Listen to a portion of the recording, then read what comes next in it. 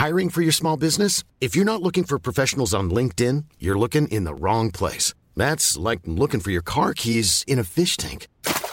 LinkedIn helps you hire professionals you can't find anywhere else, even those who aren't actively searching for a new job but might be open to the perfect role. In a given month, over 70% of LinkedIn users don't even visit other leading job sites. So start looking in the right place. With LinkedIn, you can hire professionals like a professional. Post your free job on linkedin.com/people today.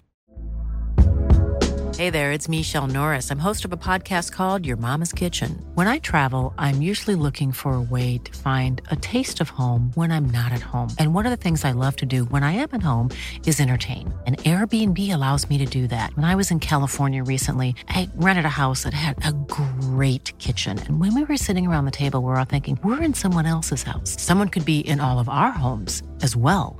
If you have a home, but you're not always at home, you have an Airbnb. Your home might be worth more than you think.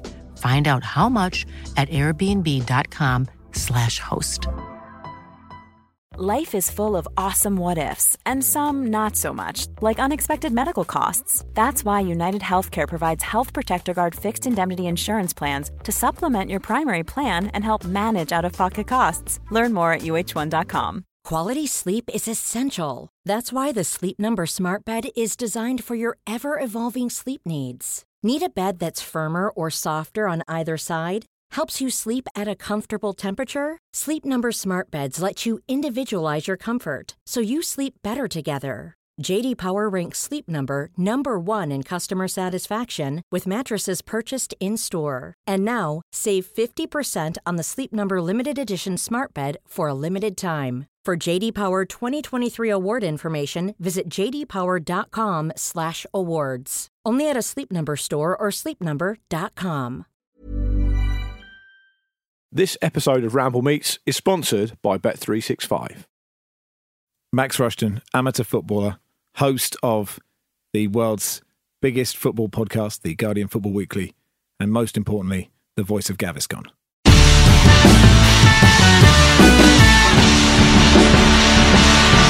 Max, it's an absolute pleasure to be here. They said it wasn't possible. They said it couldn't happen. They said this is kind of like our Marvel moment, isn't it? Well, what you want it to be really is like that, the Anchorman scene. Yeah. So you need James Richardson over there, opposite. Never heard of him. Okay, you there. Yeah. And who's there? Probably, I don't know really. I think that's it. Are we the top 3? I hope so. I mean, if you're going to go down that road, it should be Marcus here, not me, because Marcus is kind of the host. Okay.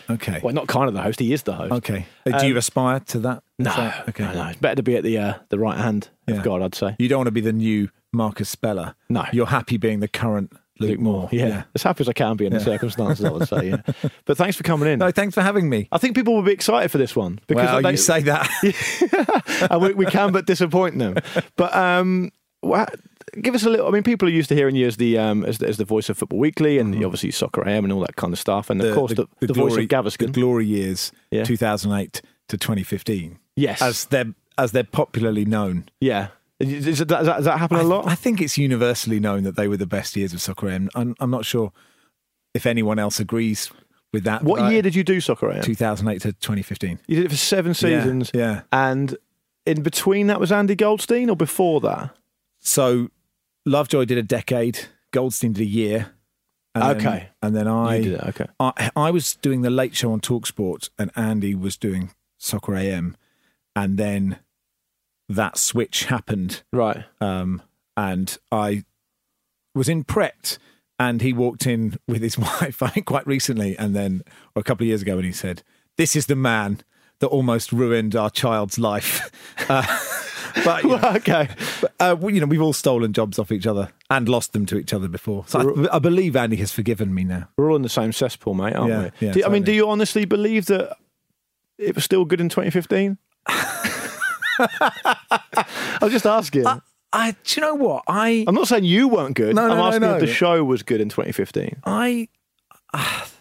When you're doing it right, you're in such a bubble. So I think the most people that ever watched it was about 600,000, right?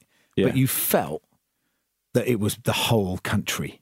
And actually, it's kind of greater than the sum of its parts for a long while, I'd say. I think actually it genuinely was, even towards the end of the time I was doing it, the advantage we had was if something funny happened in League Two, it was like a long clip show, right? Yes. And if you got really famous guests, you were lucky. And then some weeks you were like, oh, there's an indie band no one's heard of and they're not going to say anything. Yeah. And a championship footballer, and this might be a struggle. But even in 2015, if something funny happened in League Two, you didn't see it until Soccer AM. Yeah, okay. So now you've seen it before that game's even finished. Sure. So I think it's much harder for them. Yeah. Look, I had just a brilliant time. There were bits I really didn't like the thought of the Soccerette part, right? Which was... Was that still happening in 2015? No. It took me 2 years to kill that bit. Right, okay. Like, I really was not very good at... Or happy with it? When I got the job, I probably would have done anything they wanted to do. Like, It was just like a life-changing moment for me. I wasn't in a position of any sort of power to say, I think this is really unedifying, or I don't like this bit, or whatever. I was just like, yeah, sure, tell me what to do. I mean, I'd never done a TV show, right? I was just totally... I was just like a rabbit in the headlights.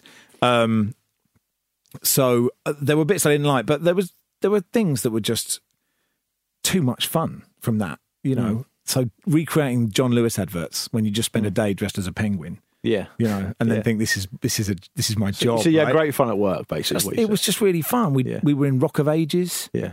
We Amy McDonald. I got a record deal off Amy McDonald's manager. You know, the Scottish singer, you know? Amy McDonald? Yeah, of course, yeah. And there'd been this long-running thing about me being a clarinetist, right?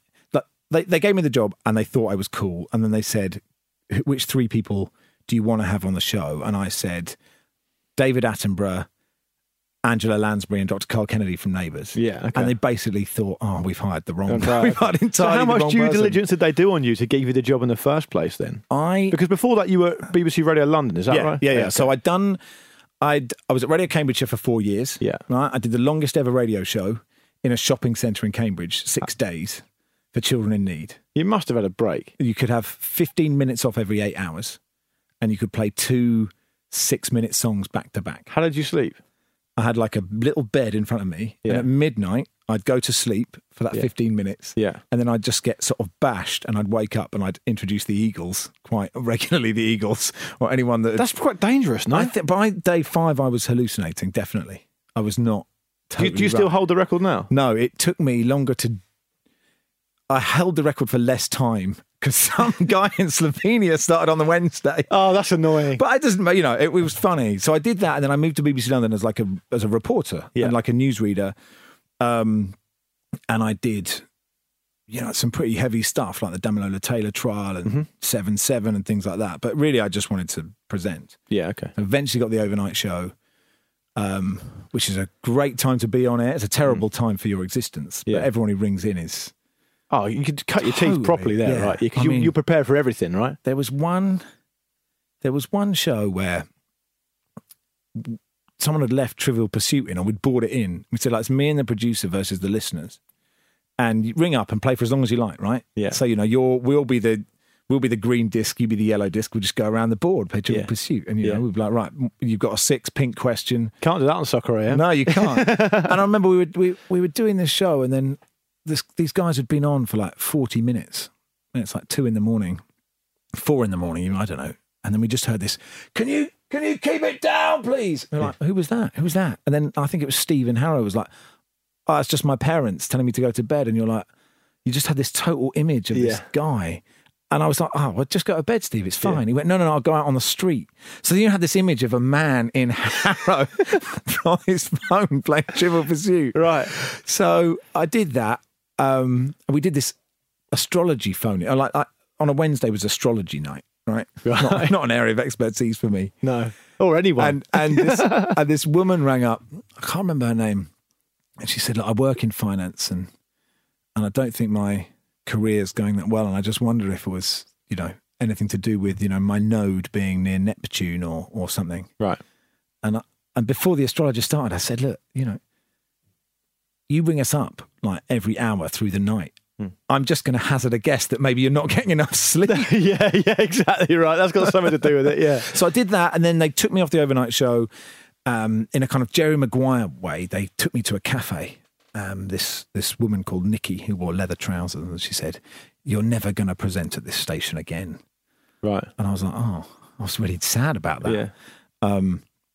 And in a cafe, so I couldn't like throw Yeah. I couldn't have a tantrum. Well, I'm sure some people would have done. I don't You're know. far too genial for that. That's the Anyway, thing. she left and went to Look East, and then the new boss ran out of famous people. Right. They couldn't agree terms. I'm pretty sure this is true with Pat Sharp. Right. And Well, so Pat Sharp's a great radio broadcaster with some years standing. Well, I know. So not just about Funhouse, Matt. they couldn't agree terms with Pat Yeah. in his sort of post-mullet days. No. And so they said, do you want to do the breakfast show for two weeks? Yeah. And then they just kind of forgot, and I did it for a year. Right. And that was brilliant.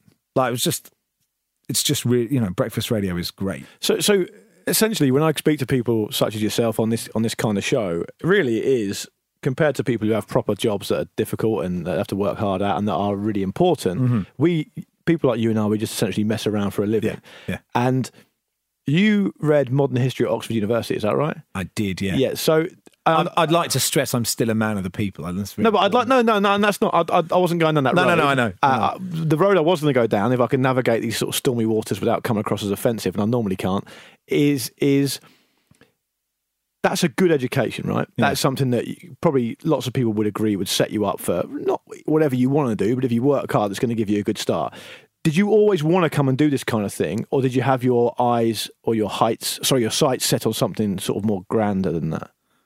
Or more proper, do you mean? Yeah, just like kind a of, proper yeah. job. Yeah. I don't... Because you're obviously a clever guy, otherwise you wouldn't have been able to do it. Yeah, I think it's important to say I'm not a genius, and you don't have to be to go there, right? No. And there is this total image. I could do a lot on how much I hate the media portrayal of Oxbridge, which is just Boris Johnson or Hugh Laurie or just the poshest people you can find. Yeah. And I'm by no means, I'm not.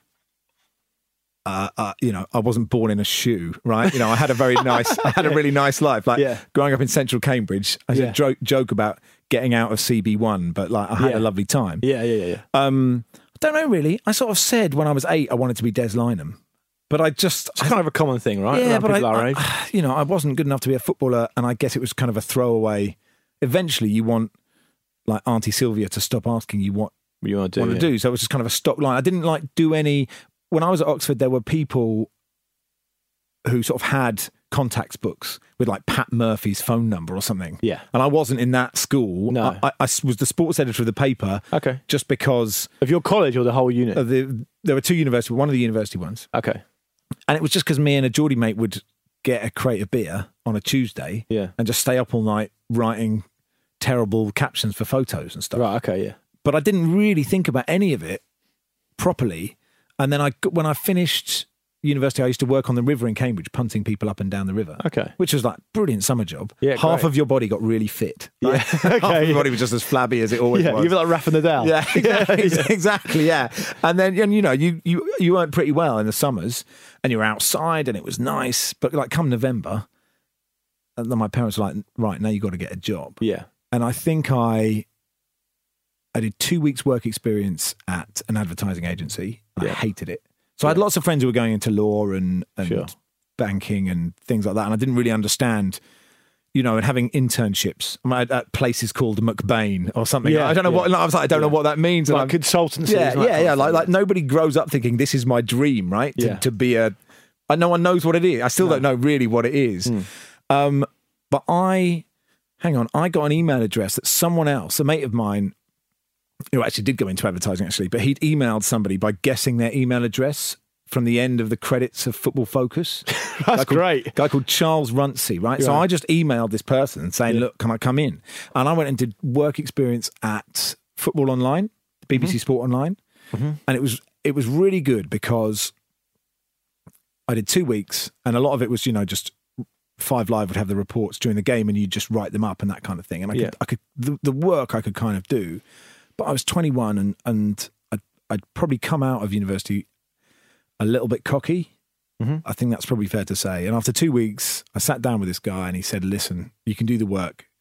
Everyone thinks you're a twat, basically. Right. Did he? And that was like heartbreaking for me. Like, that's a great thing to hear though, that age. So good. Really honestly, I owe him so much because you were like, I'd sort of come in and really failed to acknowledge that people had worked hard to get into these positions. Yeah. And I was just like this little dick. Yeah, basically. Yeah, okay. And like it was sort of spirit crushing to hear it, but it was the best, probably the best That piece of advice, and a radio presenter called Ronnie Barber, who said when you were reporting, if you don't have another question, just don't ask one. Just go back to you. It was a really good bit of advice, especially when you're starting out. Yeah. So from there was when he got me in touch with the sports editor at Radio Cambridgeshire.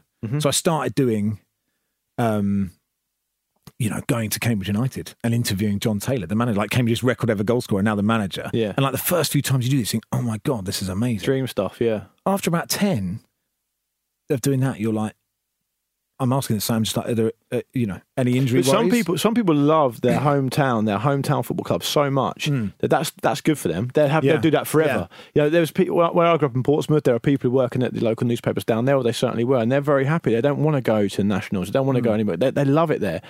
But that didn't sort of sate you. Really. No.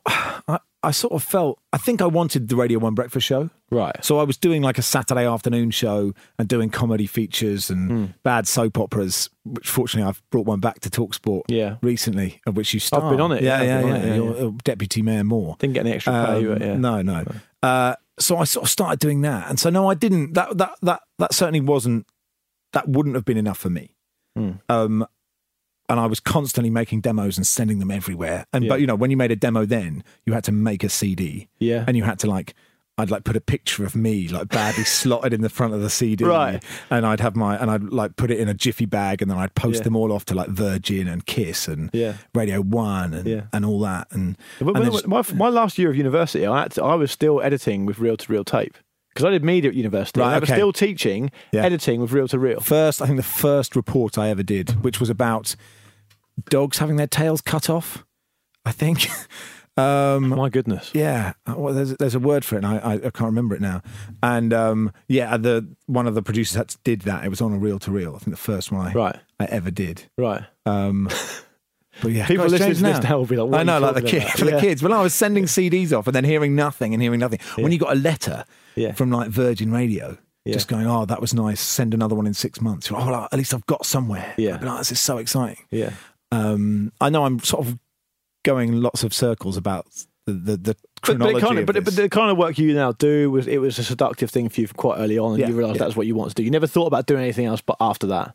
I think my dad was like, what are you doing? Right. I think he'd once been at a dinner where Chris Tarrant was there and thought he was a bit showy and had based show business on Chris Tarrant. Okay, right. And I've met Chris Tarrant occasionally, and he's a perfectly nice chap. He did a legendary radio show, didn't he? Of course. Yeah, of course. Capital Breakfast for years and years and years. Yeah. But I like that my dad decided that, and my dad, did grow up with not a lot and became quite miraculously a professor of medicine at Cambridge, right? It's totally ridiculous that he didn't have teachers for one of his A-levels. So he was an exceptional guy, hard-working guy. Yeah. Kind of so for me to sort of pick this flippant, ludicrous profession, he sort of said, look, set yourself a target of 28, and if you're nowhere, you've got time to go back and be a lawyer. I think when I got Soccer AM, I rang him, and how old were you when you got Soccer AM? 29. And that's he said, sorry, mate, 29. Yeah. But I don't know. I think I'm very lucky because of my upbringing that meant I was sort of secure. Yeah. Right. And I think that's the problem that the media has, is that there's lots of problems with lack of representation in the media. But one is people who can afford to do work experience for no money and those things. That's absolutely correct. Yeah. And I was lucky that I had the security that I knew that if it didn't work out, there was somewhere I could go back to, I guess. Yeah, I find that if you go, you've really got.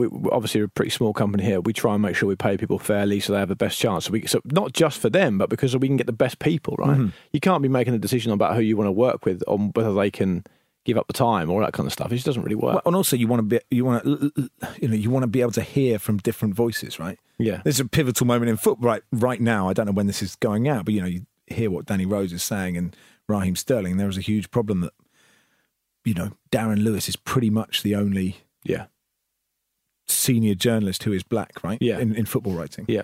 And that goes across the board with broadcast and TV. And that fosters a situation where Darren, who we've both worked with and we both like, I'm sure, is only ever used to talk about those issues, which becomes ridiculous. It becomes absolutely ridiculous. Yeah. And if you're him, you'd probably be thinking, well, why are you bringing me in just for this, right? I'm either a good guy, a broadcaster or a journalist, or I'm not, kind of thing. So I completely agree, yeah. Let's fast forward to then more recent times. the Football Weekly thing, the elephant in the room. Oh, yeah.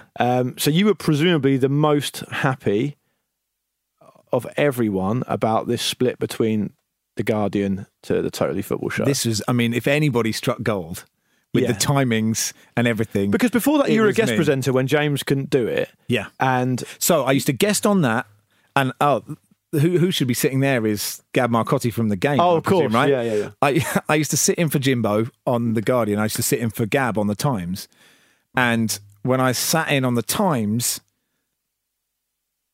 most people were sort of happy because it was more relaxed. When I sat in for Jimbo, I just got I mean, not as much.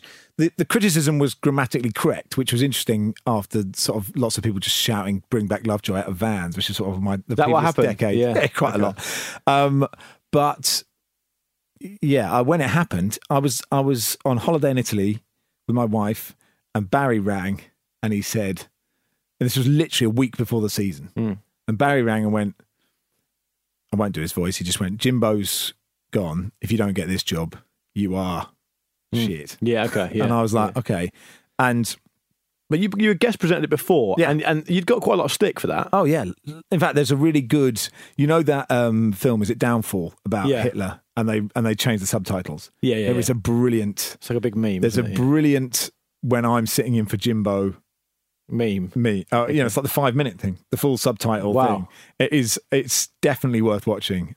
I think the Ramble's mentioned. Is it? In the subtitle, it's somebody who definitely gets this. There's all sort of things about Slavia Prague away kits and false nines and all this. Right, okay. And, this sort of, how can we have this banter merchant? And I think the interesting thing is that when I used to sit in and I was doing Soccer AM, they are arguably at the two poles of sports broadcasting. So you were too right? straight for Soccer AM, but too bantery for Weekly. Well, I mean, you're going to get criticism whatever you do, but my thought was actually, if you think about all of football broadcasting, you'd probably put Football Weekly at sort of the most highbrow end, and Soccer AM at the least. Yeah. And actually, there's not a massive difference. Yeah. Obviously, there's difference in how they're produced and how they're made, and they're different formats. Yeah. But you're still talking about the same stuff. Yeah. Right. So actually, this idea, there were certainly some listeners who were like, we can't have this person anywhere near this. Yeah. But ostensibly, you're just sitting talking about football.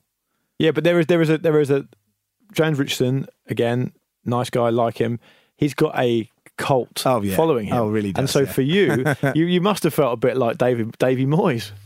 Well, the thing was, who had a few caretaker stints before and they got absolutely pilloried out of the stadium. Yeah, no, you're right. I tend to think like none of us are indispensable, right? Like everybody panics about, everyone panicked about, Tim Lovejoy leaving Soccer AM or whatever. If Gary Lineker left Match of the Day, we go, oh my God, we'd still, Keys and Gray, right? Keys and Gray started to think they were more important than Arsenal v Liverpool. Like people literally turn on to watch the football match. What do you think of those two? Did you have any experience with them? When I first got to Sky, there were definitely people who were more welcoming. Right. I will say. Stelling, lovely. I remember Jamie Redknapp was really nice. Alan Smith is an absolute gentleman. Yeah. Martin Tyler's lovely. Yeah. Those, that sort of little team were, you don't spend a lot of time together. It's very rare your paths crossed. Sure. But they were sort of, we are the power. We hold the power with here. the power base. Were they like openly rude to you? No. I wouldn't say they're openly rude to me. I remember the Ryder Cup had finished and I was in the Chelsea box that Sky had and everyone came in, obviously, and they were more sort of taking the mick than as opposed to, hey, welcome, this must be exciting for you. Yeah. And I was too scared. Before the show, we were talking about not showing any vulnerability or not showing weakness in this environment, which is a bit like in football. Yeah. And I certainly wasn't confident then, because I didn't know how to do a TV show. So I was just so desperate for anyone to tell me that Saturday's episode had been okay. I was like, just totally, I'm so pleased Twitter didn't exist then. Yeah. So I wasn't in the right frame to be like, you're just a person. Yeah. Right. But I didn't, they weren't openly rude to me, no. But it's kind of bullying behaviour though, no? I think you're trying to get more. I don't think. I'd never say that. No. Okay. They were perfectly polite and decent to So me. it's kind of like alpha male. This is our I was territory very alpha male. Yeah. Sky was like that. I mean, TalkSport's a bit like that, but Sky was really like that. I don't find TalkSport like that bad at all, really. No? Nowhere near as bad as my impression of it when I started. You're actually, that's a fair point. I had an image before I got there that it was a different, there are some very bright, you do stuff for Hawksby and Jacobs, right? Yeah. That is a brilliant radio programme. Yeah. And two very enlightened, thoughtful broadcasters. Sky was more. But it happens a lot, Max, doesn't it? When you go into any sort of broadcast environment and there is an elder statesman kind of guy there, and it's always a guy, and they're like, this is my territory kind of thing. I mean, I've been like, I remember being shoulder barged on set by like Jeremy Thompson at Sky News before. Really? Yeah, because he's just like, who are these young kids? I'm the big guy here. And I can imagine Graham Keys being very much like, I don't have any experience of working with them, but I can imagine it being like that. When I was reading the news on the Peterborough breakfast show, when the Radio Cambridgeshire breakfast show was split between Peterborough and Cambridge, the presenter, he said to me, because, the newsreader, you sort of get to do an and finally story and maybe you get an extra minute of airtime, right, if you have a good one. Yeah. He said to me, this is pretty much verbatim before the show, he said, I'm really happy, and this was not ironic, the way he said this, I'm really happy for you to join in on the show. But as Tom O'Connor says on Crosswits, I do the jokes. Which I was like, and it's sort of like red rag to a bull, right? Yeah. You're like, okay, come straight on in there. Yeah, whereas I used to do the sport occasionally for Danny Baker when he was at BBC London. Yeah. And because Danny's so good, he would let you go off on one for 5 minutes. He's a legend, It didn't matter what you had. No. He could either build on it, join in, or just do something better afterwards. Yeah. So like he was actually a very generous broadcaster like that. There's no subject that he can't talk about. It's the same with Danny Kelly as well. I think Danny did a week of, he did a phone-in of what is the most boring thing that exists. And I think the listeners decided it was a plastic bag. And then he said, right, next week we are only doing plastic bags. Right. It's brilliant. It's brilliant because it's just like, right, he gets it, right? He's so confident as well. It's so confident because then most people are like, oh God, we need 5 phone-in subjects and they've got to be, we need to, like on TalkSport, it's like you can do, if you want to get 20 phone calls, you just do, who's the bigger club, Liverpool or Manchester United? Yeah. And in your own bubble, you'll get 20, 30, you'll get hundreds of phone calls. And you'll think, that's lit up the switchboard. It's amazing, what a brilliant show. But actually, you're just doing, who do you support?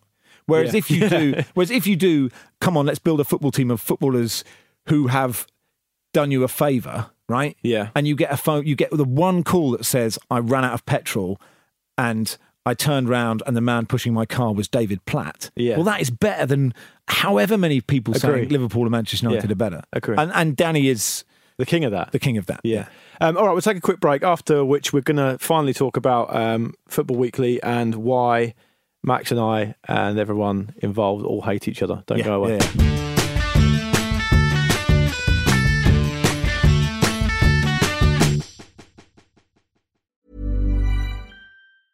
There's never been a faster or easier way to start your weight loss journey than with PlushCare. PlushCare accepts most insurance plans and gives you online access to board-certified physicians who can prescribe FDA-approved weight loss medications like Wegovy and Zepbound for those who qualify. Take charge of your health and speak with a board-certified physician about a weight loss plan that's right for you. Get started today at plushcare.com/weight loss. That's plushcare.com/weight loss. plushcare.com/weight loss. Hiring for your small business? If you're not looking for professionals on LinkedIn, you're looking in the wrong place. That's like looking for your car keys in a fish tank. LinkedIn helps you hire professionals you can't find anywhere else, even those who aren't actively searching for a new job but might be open to the perfect role. In a given month, over 70% of LinkedIn users don't even visit other leading job sites. So start looking in the right place. With LinkedIn, you can hire professionals like a professional. Post your free job on linkedin.com/people today. This episode of the Football Ramble is sponsored by BetterHelp. Life throws many different challenges at us, and as a result, we all have our own sources of stress. Whether big or small, those stresses can impact our lives in unpredictable ways, and if we don't address them, they can have an outsized and unwanted impact. Therapy is a safe place in which we can address these issues, learn to understand them, and find ways to work through them. Having therapy can be beneficial to anybody, not just people who've experienced major traumas, even if you may have not considered it before. It could be simply a time for you to get things off your chest, a way to learn positive coping skills or how to set boundaries. Ultimately, it can be whatever you need it to be. If you're thinking of starting therapy, give BetterHelp a try. It's designed to be convenient, flexible, and suited to your schedule. All you have to do is fill out a brief questionnaire and BetterHelp will match you to a licensed therapist. You can even switch therapists at any time for no additional charge. Get it off your chest with BetterHelp. Visit betterhelp.com/ramble today to get 10% off your first month. That's BetterHelp, HELP.com/ramble.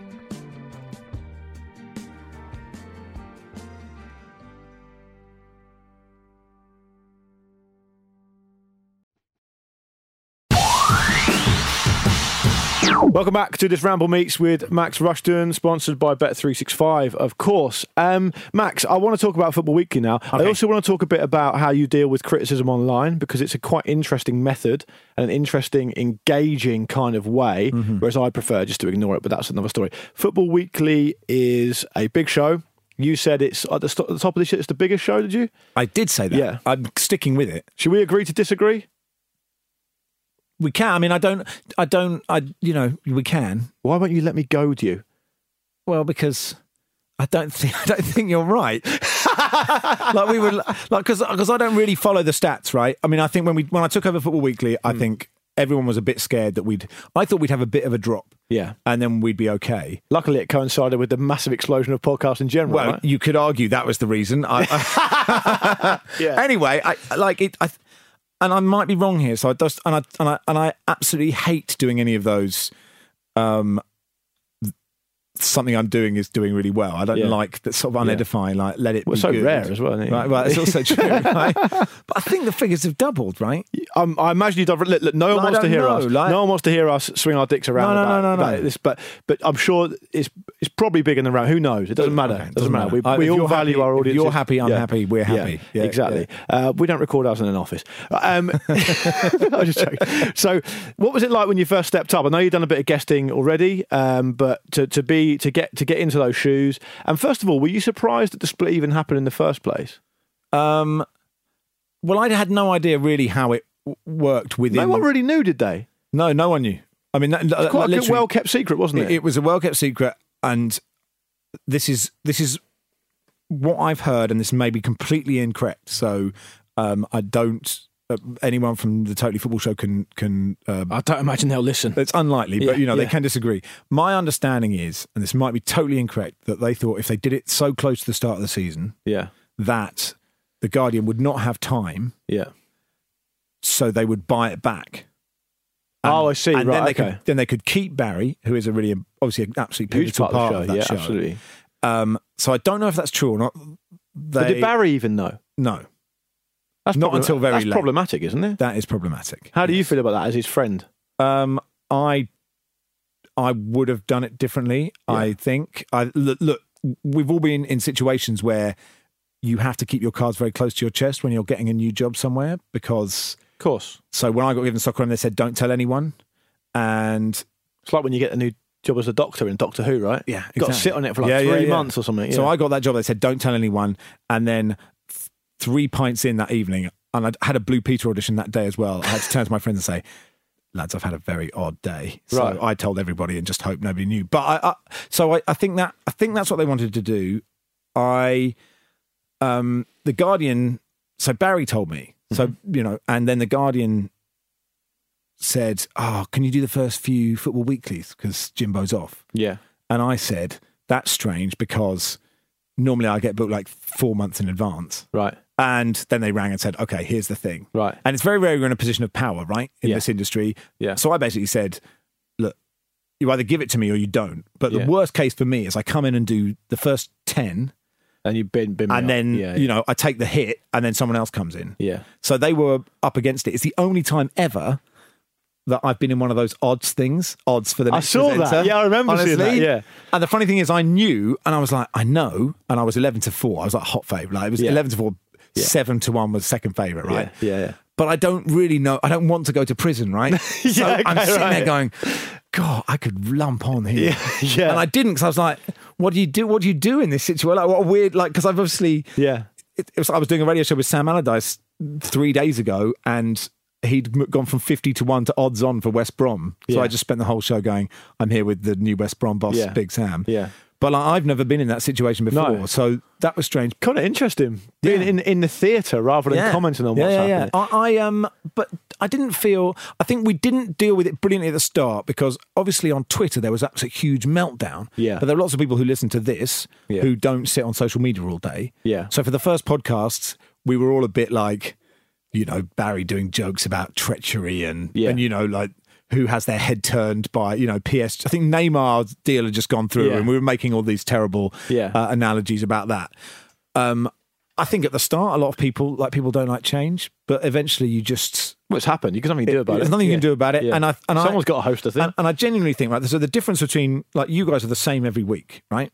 All right. Okay. Not twice a week, thanks. It's the same old shit. Twice a week. Twice a week. You know, once you've listened to one, you've listened to them all. My feeling about the two pods is that Jimbo is obviously brilliant, right?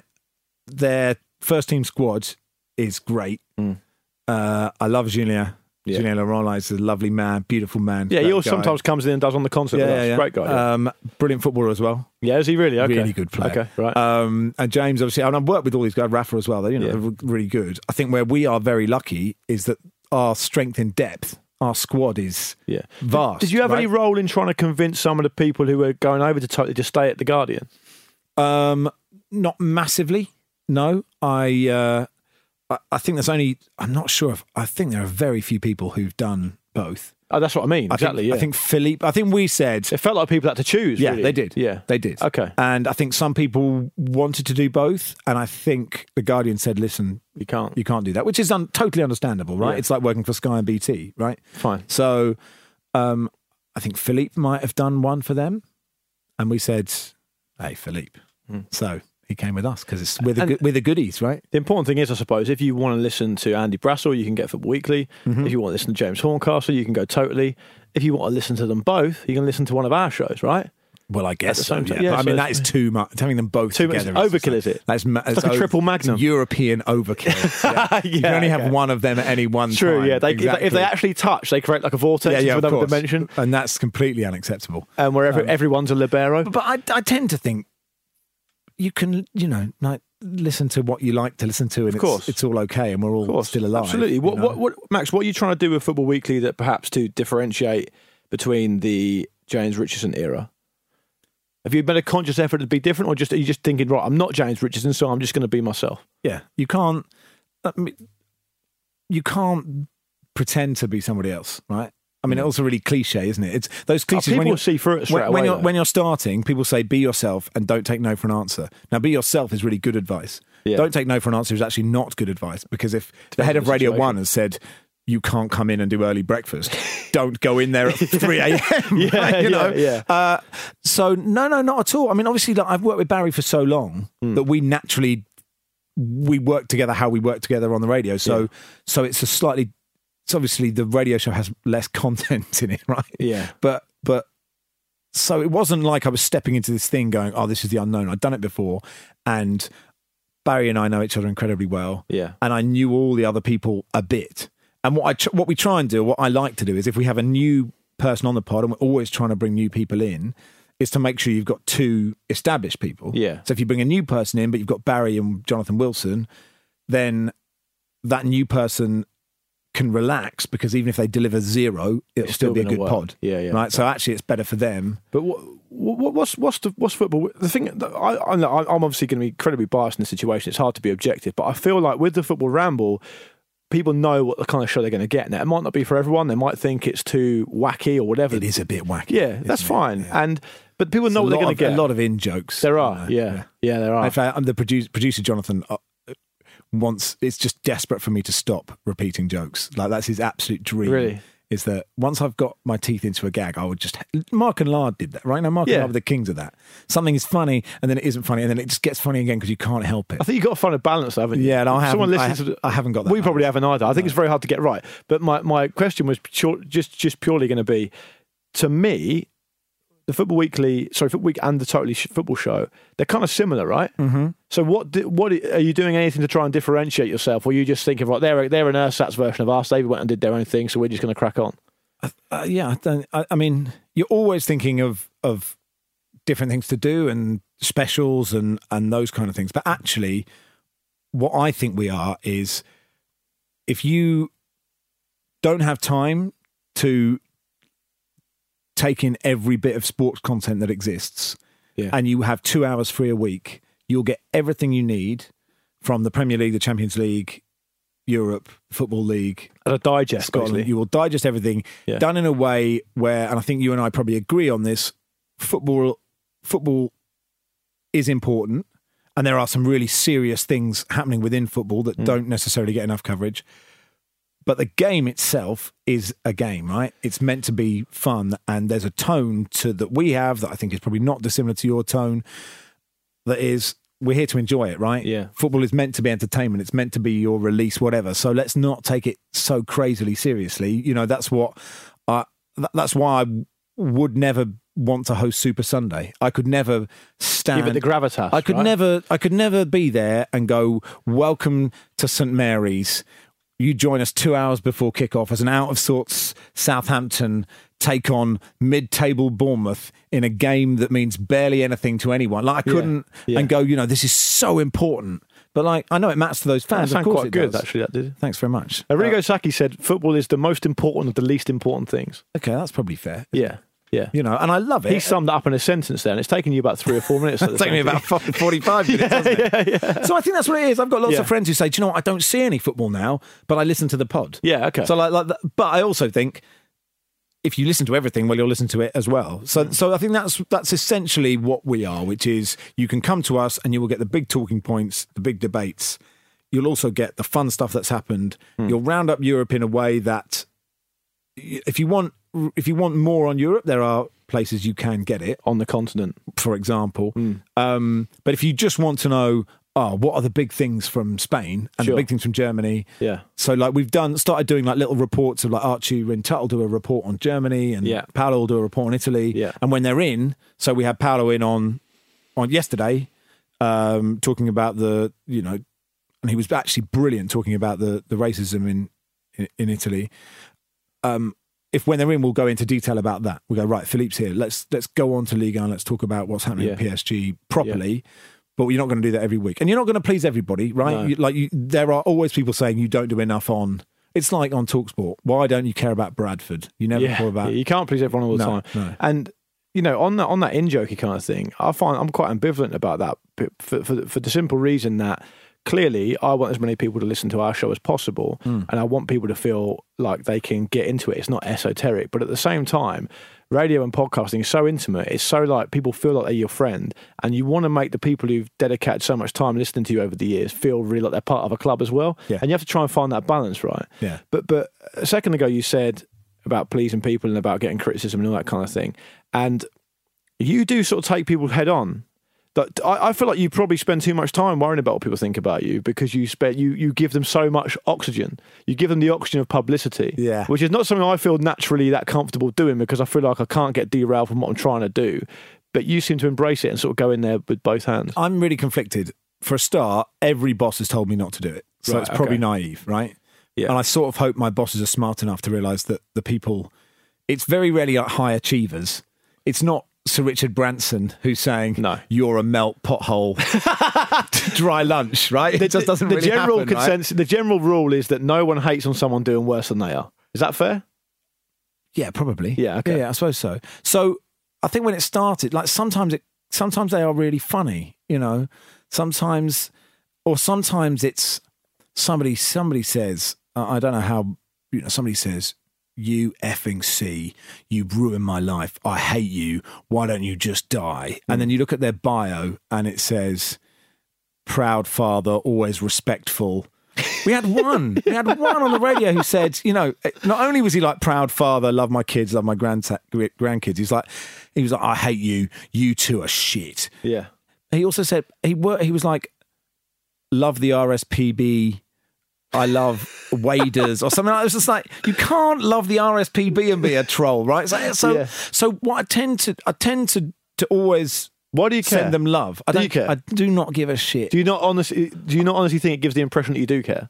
Maybe. I'll tell you what I think is, if you know in your mind, and people can disagree whether I'm doing a good job or not, if you are confident in what you're doing, you don't care, right? Yeah. And if we can get material out of it, so like sometimes at like 1 minute to 11 on the radio, someone will tweet me and Barry going, time to switch off, talk, you know, Andy Wilmot, time to switch off, the only 2 hours I don't listen to. Yeah. And me and Barry can get 10 minutes of content going, actually this is really good for Andy because he's listening the whole time. So like, he needs a break. 2 hours. He needs a break. He needs some chores. He probably needs some shut-eye, all this. So Has it ever affected you even when it first started, because social media is a relatively new thing? The first time I got it was an email sent to BBC London. And it floored me. Yeah. Because I was, at the time, I'd just started doing breakfast and I wasn't really confident with it. And I certainly am pleased that it didn't. I think it'd be much harder to start now. Yeah. 100%. Than start when we started.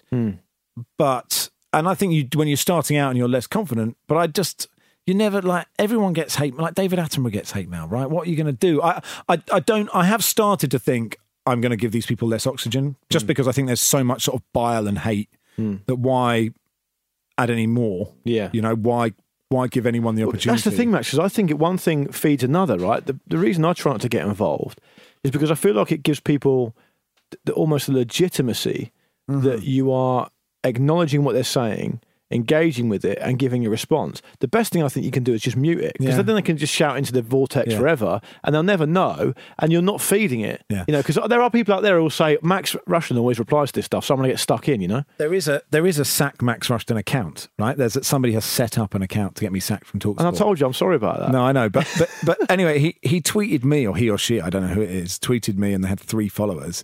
So I quote tweeted it and went, you know, this is brilliant. Like, actually, to me, that was like a sort of badge of honour, I guess. I guess it means you've made it, yeah. Obviously, he's now got about 500 followers, of which like 10 or 15 are good friends of mine, and it includes me. He's got a full manifesto on here. Oh yeah, you read his manifesto. It's amazing. Our 10 key points manifesto for the Sack Max Rushton. It's quite hard to say. Sack Max Rushton movement. Yeah. Boycott any retailer advertising on the Max Rushton show, e.g. Wix. Yeah. Boycott the Guardian newspaper. Yeah. Start another petition to strip Sir Bradley Wiggins of his title until he ceases all association with Max Rushton. That's already happened. He has ceased that, yeah. That was your decision, though, wasn't it? Well, arguably. Yeah, okay. Number 10 is the best one. Yeah, it's so good. Never give up. Enough is enough. Now, hang on. Where's the one about Gaviscon?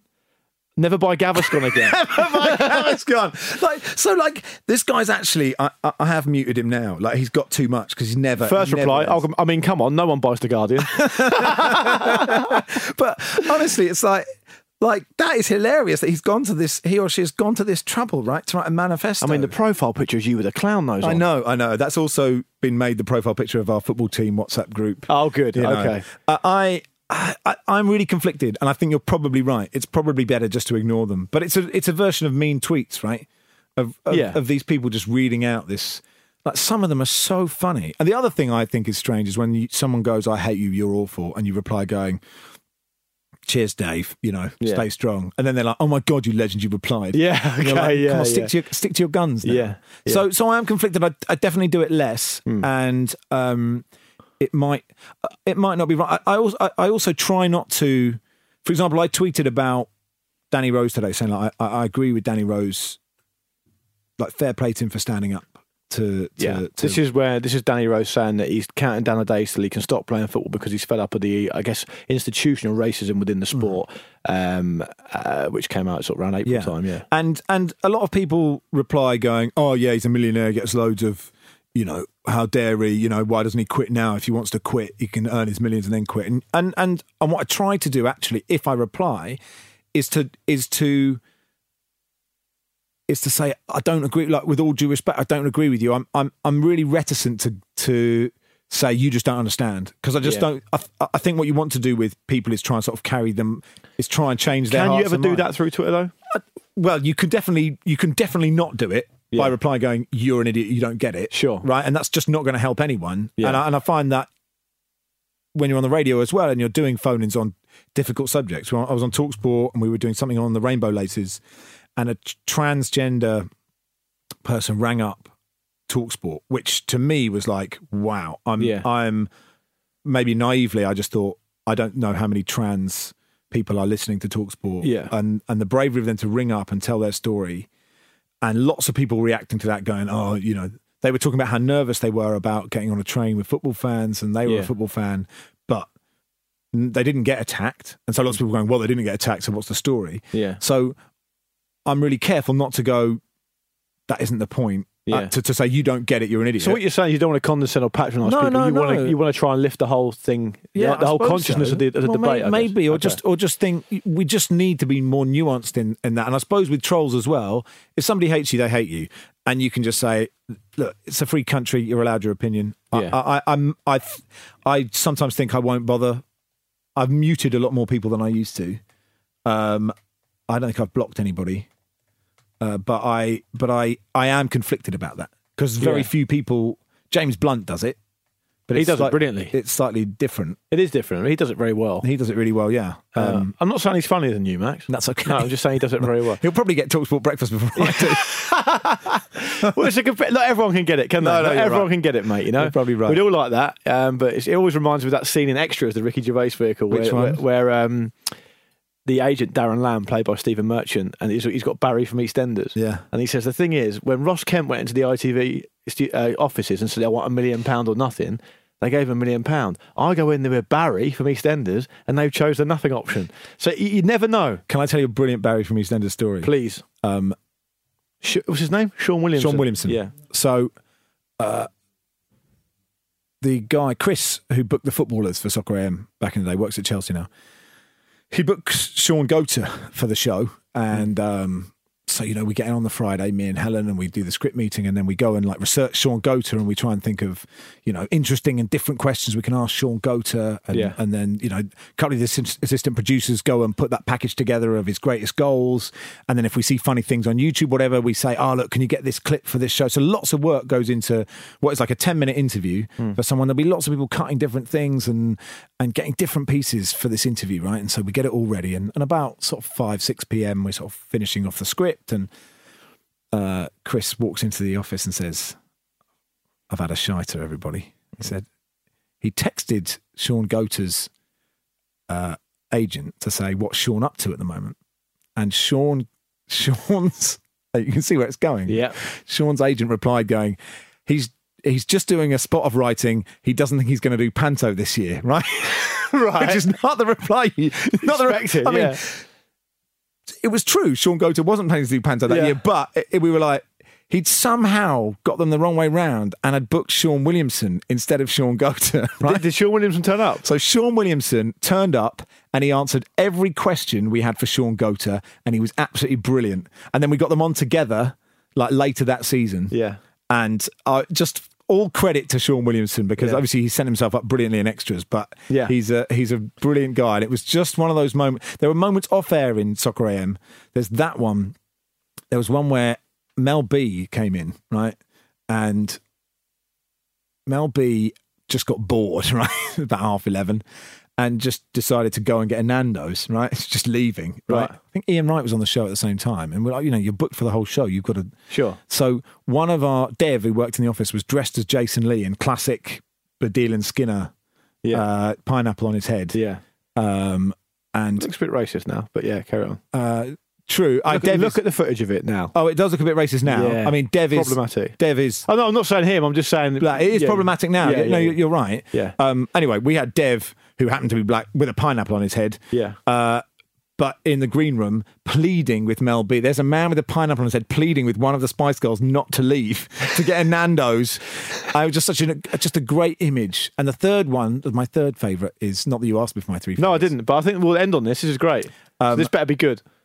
A soccerette came in and they would say, what are your skills? And she said, I can ice skate, right? So the exec producer had spent like blown our budget on getting one of those ice rinks. Those ones they just put in there. Yeah, they just put in outside. Yeah. And your skill is ice skating. Great. Come to the Soccer AM ice rink. We'd always just call, as if it's always been there, and we went out. And so we were like, there we are. We're just rehearsing. We were like, so you've got 30 seconds, skate. And she could not ice skate, like for love nor money, right? On live TV? No, this was the rehearsal, right? Right. And the exec took it a bit seriously, right? I was just like, it's funny. She said she could, she can't. Like, what can we do? Great telly, Great telly. Yeah. But anyway, in our ears, right, you could just hear. I don't know, maybe he just spent so much money of it. So in your ears. So she's like doing her own thing here. What was she actually doing? What level are we talking about? I mean, she couldn't even stand up. I mean, like, she could stand up, but it wasn't even graceful. It was like one step. She's thought at that point, they're never going to ask me to do that. Placing the feet. Right. So we're all there going, oh my God. We're like, because I felt really, obviously you feel really sorry for, like, she's there and she can't do it and this is really awkward. And the exec producer's just going, somebody, it sounds like these classic TV things, somebody fucking teach her to ice skate. And you're like, just look around. You've got Tubes and Rocket there. You haven't got Jane Torville on hand. Like, what do you think's going to happen? What did you do on the live bit? You just didn't do it? No, we did it. I think I can't. Do you know what? I can't even remember. I think we did it, and she just wasn't very good, and we just went, "There you are, not a very good ice skater." Was that 2015? And before you knew it, that was the end of. That was the end of that. Yeah. Well, listen, Max, you've been an absolute gent. Thanks for coming behind enemy lines. Hey, not a problem. I never thought I'd get you talking into a Football Ramble mic, and I know that if we ever need a presenter, you will be someone who's easily swayed because quite a short attention span. Yeah. Love a pound note. I'm just follow the fun. Yeah, follow the fun. Exactly. Follow the fun. That's what people who love a pound note say to stop people thinking they love a pound note. Listen, everything I've done, every bit of work I've done for the art, for the people, presumably as well. The art, yeah, and for the people, and to pay the mortgage. Part-time presenter, full-time artist, Max Rushton. Thank you very much. Have you got any message for the Football Rambles fans before you go? Because I think they'll be interested. Some of them may not even listen to Football Weekly. So have you got a message for them before you go? Glasgow, 22nd of April. Live show at SWG3. Elmwood Hall in Belfast, 23rd of April. Yeah. And we're doing London on the 10th of May. Come along. I think it's kind of quaint you're doing these little live shows. You should do a world tour someday. I'm quite jealous of that. You'll be welcome. What about a cameo? Hey? Let's talk about that later. Okay. All right. Will your boss let you do that? Doubt it. Okay, we'll give it a go. All right. Thanks, Max. Cheers, mate.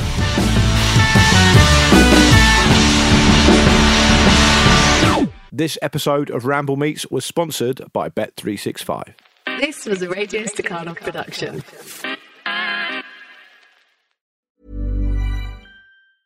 Hey, it's Danny Pellegrino from Everything Iconic. Ready to upgrade your style game without blowing your budget? Check out Quince. They've got all the good stuff, shirts and polos, activewear, and fine leather goods, all at 50 to 80% less than other high-end brands. And the best part? They're all about safe, ethical, and responsible manufacturing. Get that luxury vibe without the luxury price tag. Hit up quince.com/upgrade for free shipping and 365-day returns on your next order. That's quince.com/upgrade.